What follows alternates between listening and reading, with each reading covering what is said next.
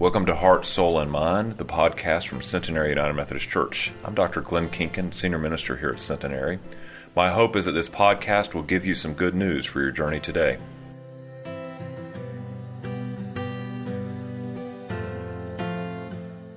Our scripture lesson today comes from Psalm 46.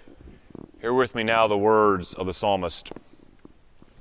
God is our refuge and strength, a very present help in trouble. Therefore we will not fear, though the earth should change, though the mountains shake in the heart of the sea, though its waters roar and foam, though the mountains tremble at its tumult. There is a river whose streams make glad the city of God, the holy habitation of the Most High. God is in the midst of the city, and it shall not be moved. God will help it when the morning dawns. The nations are in an uproar, the kingdoms totter. He utters his voice, the earth melts. The Lord of hosts is with us. The God of Jacob is our refuge. Come behold the works of the Lord. See what desolations he has brought on the earth. He makes wars cease to the end of the earth. He breaks the bow, shatters the spear, and burns the shields with fire. Be still and know that I am God. I am exalted among the nations. I am exalted in the earth. The Lord of hosts is with us. The God of Jacob is our fortress. This is the word of God for us, the people of God. Thanks be to God. Would you pray with me?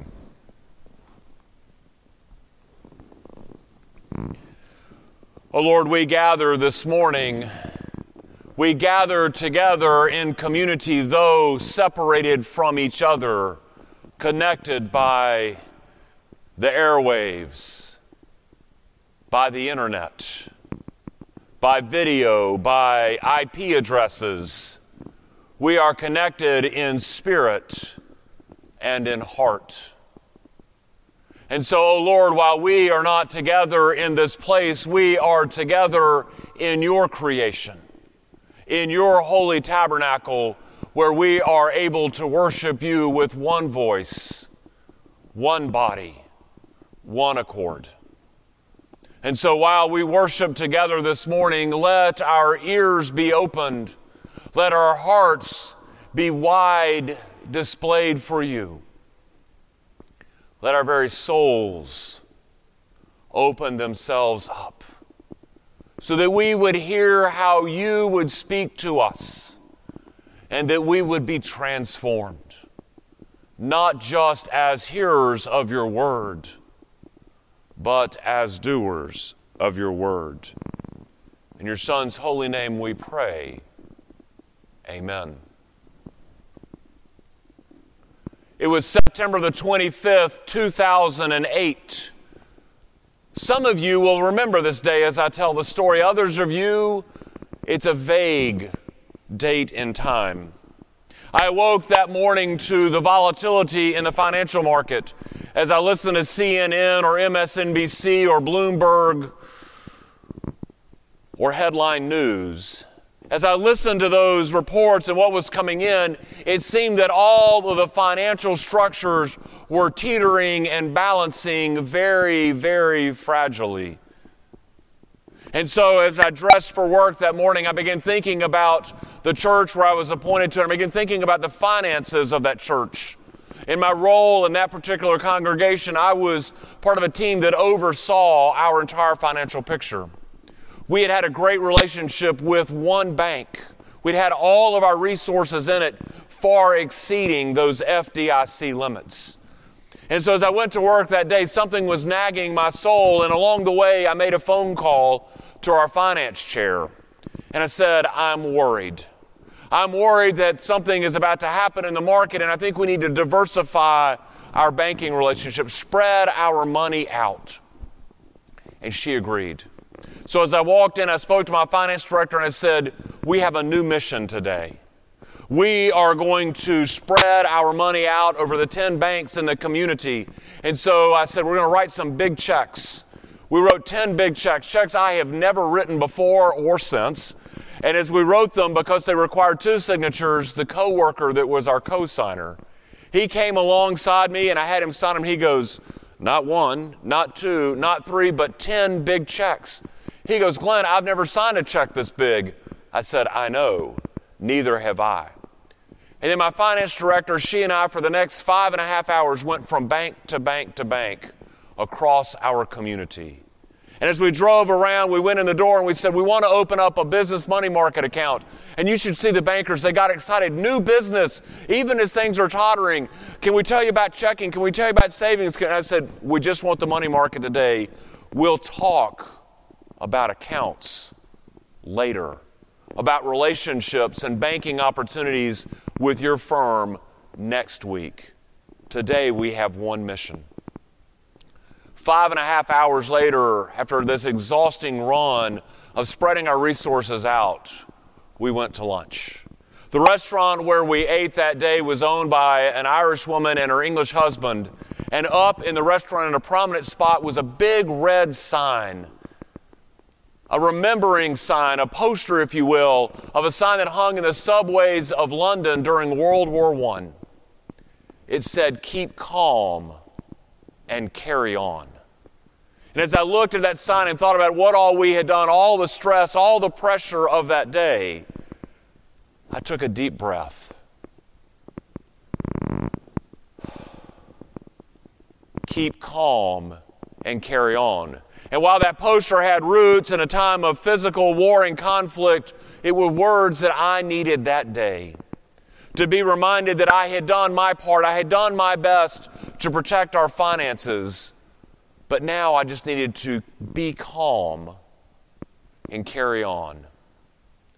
Because what I knew in my heart was that no matter what would come next, God was in charge. Let's be honest, this has been a very tough week, a very energetic week, a very troubling week for most of us. I would entitle this week as, But Wait, There's More. We started the week as we watched the spread of COVID-19 across the globe and into the United States. We saw Italy close its borders, but wait, there's more. The stock market that was in sort of a turbulent time started to take a significant downturn. But wait, there was more. In the lives of members of our church, there were other personal things that were going down that were shattering their own foundations, shattering and making their faith difficult. Grief and loss, sickness, and other issues. But wait, there was still yet more. If that wasn't enough, colleges began to change their spring breaks. They began to send their students home in closed dorms and move to online instruction, disrupting lives of parents, college students, professors, and college staff. But wait, there was more. First, they wouldn't let fans into the ACC tournament, and then they canceled it. But wait, there was still even more. Spring training was canceled. The start of baseball season, usually a sign of hope and spring, was pushed off a couple of weeks down the calendar. And then by Thursday, but wait, there's more. The governor and the bishop encouraged churches not to have worship. We outfoxed them, didn't we? While we're not together here in God's house, we are gathered in our homes around screens worshiping together, because the worship of the church never stops, really, does it? The work of the church always goes on. But wait, there was still more, wasn't there? A trip to the grocery store for the week's provisions showed that now they were out of toilet paper at the Harris Teeter. But wait, there was more. Fear and anxiety seemed to be at an all-time high. And yesterday's news, where we closed schools for 2 weeks across our state, where the governor asked us and banned us from gathering together in groups of 100 for the next 30 days. It seems that we are now in uncharted territory at any time in our collective memory. It's as if we are in a free fall without a safety net. But that's not really true, is it? While the world may be spinning out of control, God has been with us and God is with us every step of the way. God is with us the whole time. So in the text I read this morning, the psalmist writes to reassure a world whose foundations are tottering and crumbling, reminding that world that God is still with us, that God has the power to bring peace to our warring hearts and souls, to bring peace to our lives even when we think it is impossible. And those are words that we need now more than ever. And so as I look at that text, my eyes are drawn to the last two verses. Be still and know that I am God. I will be exalted among the nations. I will be exalted in the earth. The Lord Almighty is with us. The God of Jacob is our mighty fortress. And those words remind me of one thing: to be calm.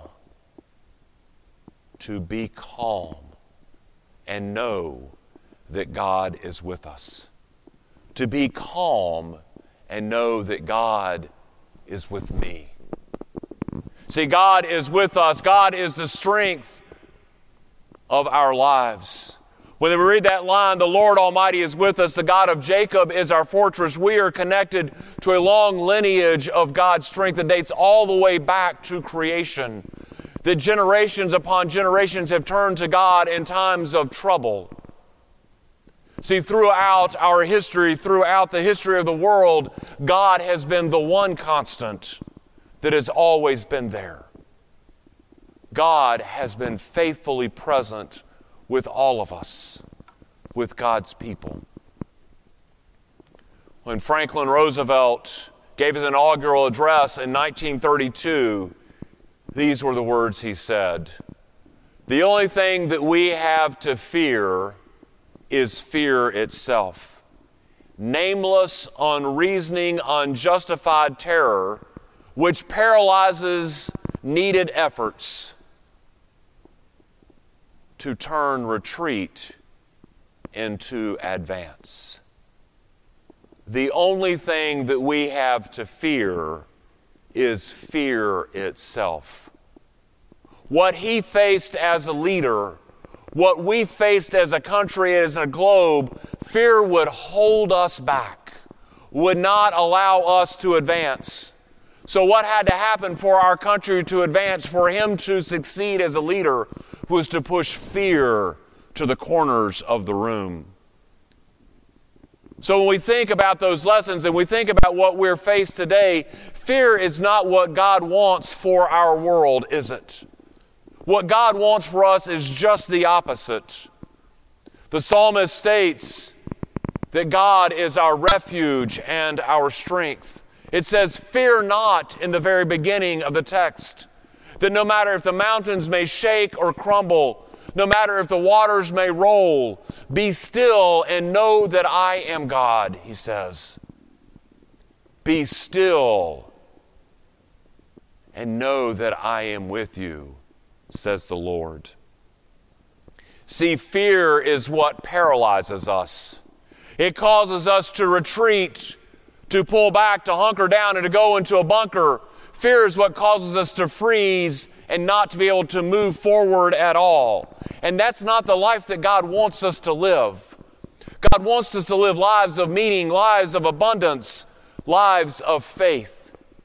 Faith is what propels us to go out into the world. Faith is what propels us to face each day, to know that God is with us, that God is ever present. This doesn't mean that we're just to throw caution to the wind and let go and let God. No, we've still got to do our best. So when we look at the coronavirus, we've still got to wash our hands. We've still got to monitor the developments. We've got to make wise choices. We need to be pragmatic and rational. But we need to let go of our fear and see the blessings of God.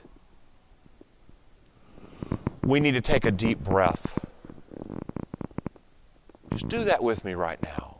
Just close your eyes and breathe in,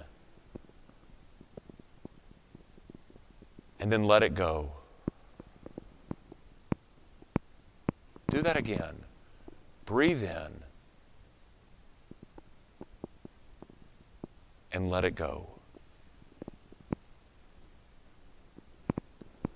When you do that, did you feel the stress, the anxiety, the energy pour out? That's what we need to do. We need to recognize that God is with us and to let fear and anxiety push it away by knowing that God is right beside us. On September the 11th of 2001, as we watched those planes crash into the towers and the towers fall, and we watched all of the world fall into calamity, me, like you, hunkered around TVs and watched the news all day long, but in the back of my mind, I had to make a trip that day. I had to drive from Winston-Salem, or Thomasville actually, down to Lake Norman to do premarital counseling with a couple whose wedding was coming up in October. And I can remember as I drove down the highway, I listened to the radio, to all the reports, all the news, all the updates. And I can remember as I drove out to this couple's house, I stopped by the lake shore. And on an afternoon that was absolutely gorgeous, when there would normally be boats out on the water and planes in the air lining up to land in Charlotte, I turned the radio off and I rolled the windows down in my truck and I just listened. There were no boats on the water, just the wind and the waves. It was eerie that there were no planes in the air flying into Charlotte. The skies were quiet and clear, just the occasional bird chirping in a distance. And as the sun began to set and the sky was ablaze with all the beauties of the rainbow, that was when I realized that no matter what would happen, that the sun would rise tomorrow on the 12th of September and that God was still in charge. Broken-hearted like me, broken-hearted like the world, but still in charge and walking with us each step of the way. It was just the beginning of a long journey that we knew towards healing, but that God would be my source of strength, our source of spiritual, emotional, mental, and physical strength in the days, weeks, months, and years to come. That in the end, we were not alone. So during the season of Lent, we have been talking here at Centenary about grace and about God's grace and sort of how we understand grace as United Methodists. We started off talking about prevenient grace, that part of God's Spirit that causes a yearning within our souls to know God more. This idea of justifying grace, where we would know that Christ died on the cross for us and that we were forgiven of our sins, and that would propel us in wanting to live better lives, which gives way to sanctifying grace, where God works in our hearts and our lives, where we live more Christ-like lives. It's in those moments of sanctifying grace that we begin to live the way Christ has always wanted us to live, to reflect the love of God upon everyone that we meet. People always ask me when we talk about this, well, what would that look like? How do we get an image of what someone that has experienced an outpouring of sanctified grace live?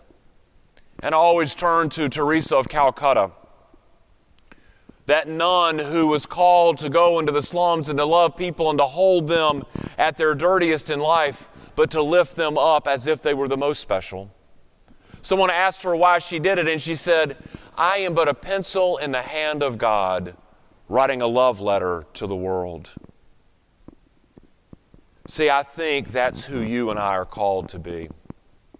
We are called to live lives that are more Christ-like, to let God's sanctifying grace pour over us, and that we are called to live lives where we are pencils in the hand of God, writing a love letter to the world. And I think now more than ever, the world needs the church, needs you and me to be those pencils, writing those letters.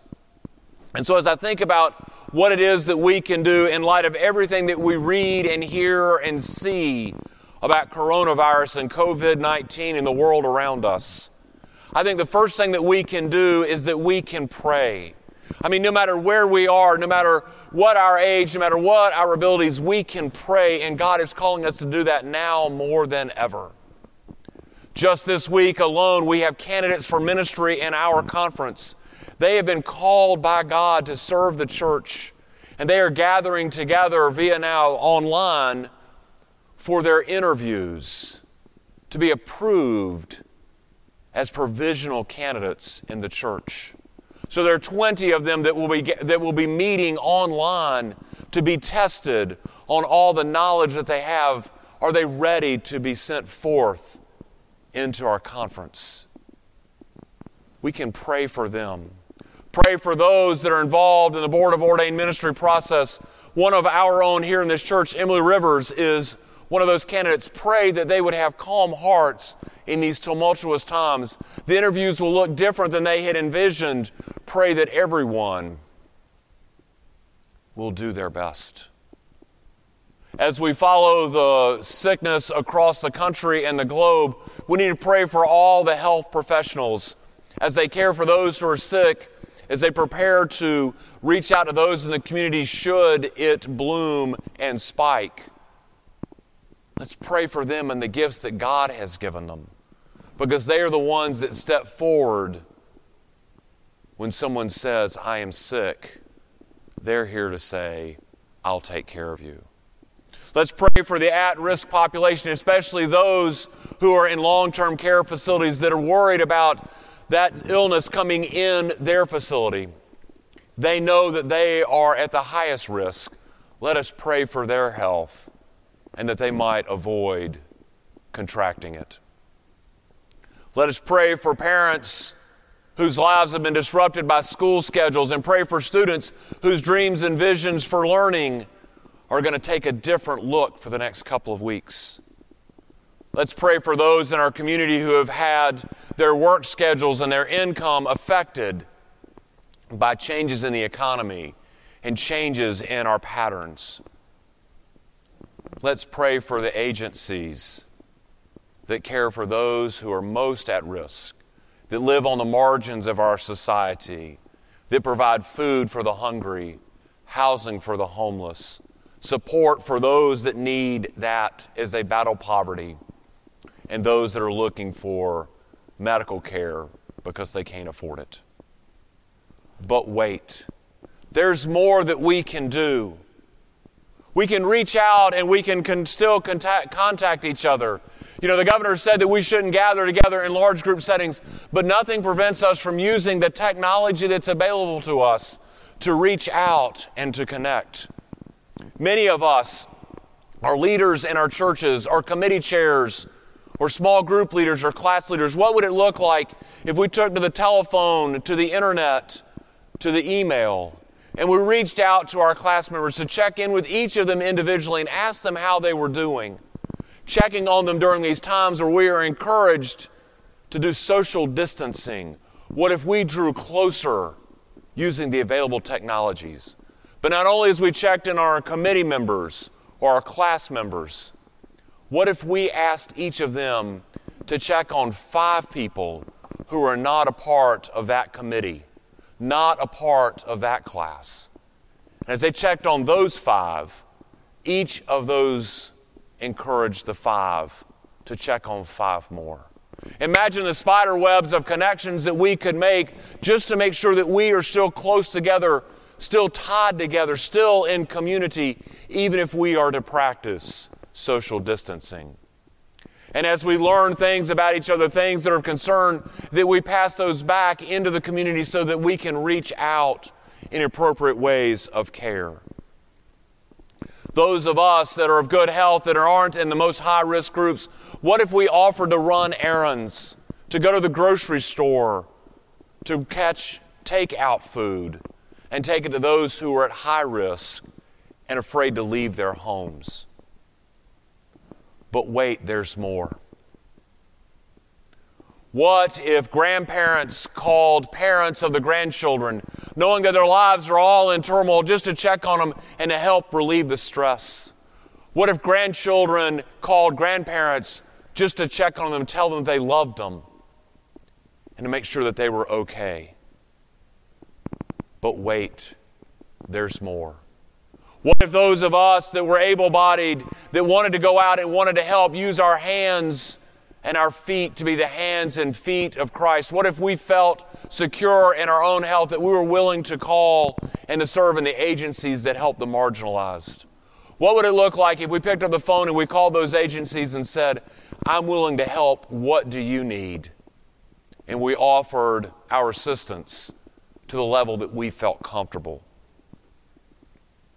Because you see, the ministry of the church, the ministry of our mission partners doesn't stop because the needs in the world haven't stopped either. But wait, there's more. This situation continues to change quickly. It changes hour to hour, day to day, overnight. What if we practice patience with each other?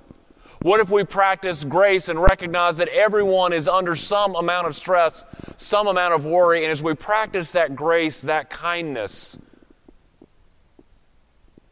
what if we gave that gift to each other and had patience with each other as this whole coronavirus situation unfolds, just simply because we cared about each other?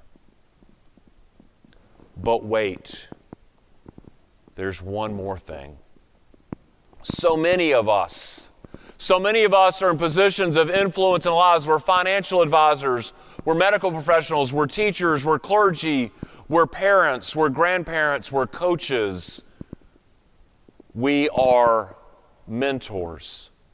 What if we dug deep into our own faith and we fought fear and we remained calm so that others would see the calmness in our lives? Even as the mountains might shudder and as the sea might roar, what if we remained calm so that we would inspire others to remain calm? What a gift, what a lesson that we could teach the world.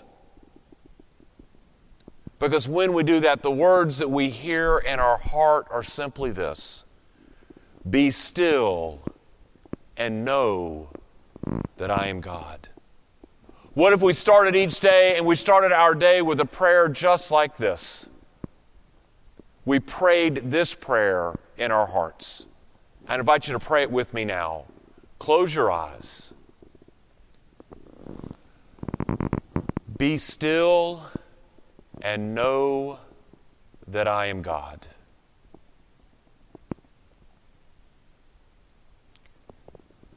Be still and know who I am.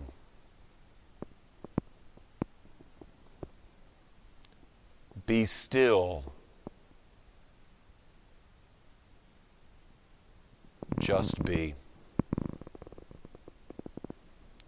Amen. See, I think this is a defining moment in our lives. Right now, what happens over the next 30 days is a defining moment for us and for the church and a world around us that so desperately needs to hear these words: fear not. So let us remain calm and carry on. Because our God is exalted in all the nations. Our God brings peace to our hearts and to the earth. Because our God is a refuge, is a source of strength in an ever-present time of need. Our God is exalted among all the nations. The Lord God of Jacob is our strength and our refuge. In the name of the Father, and the Son, and the Holy Spirit. Amen.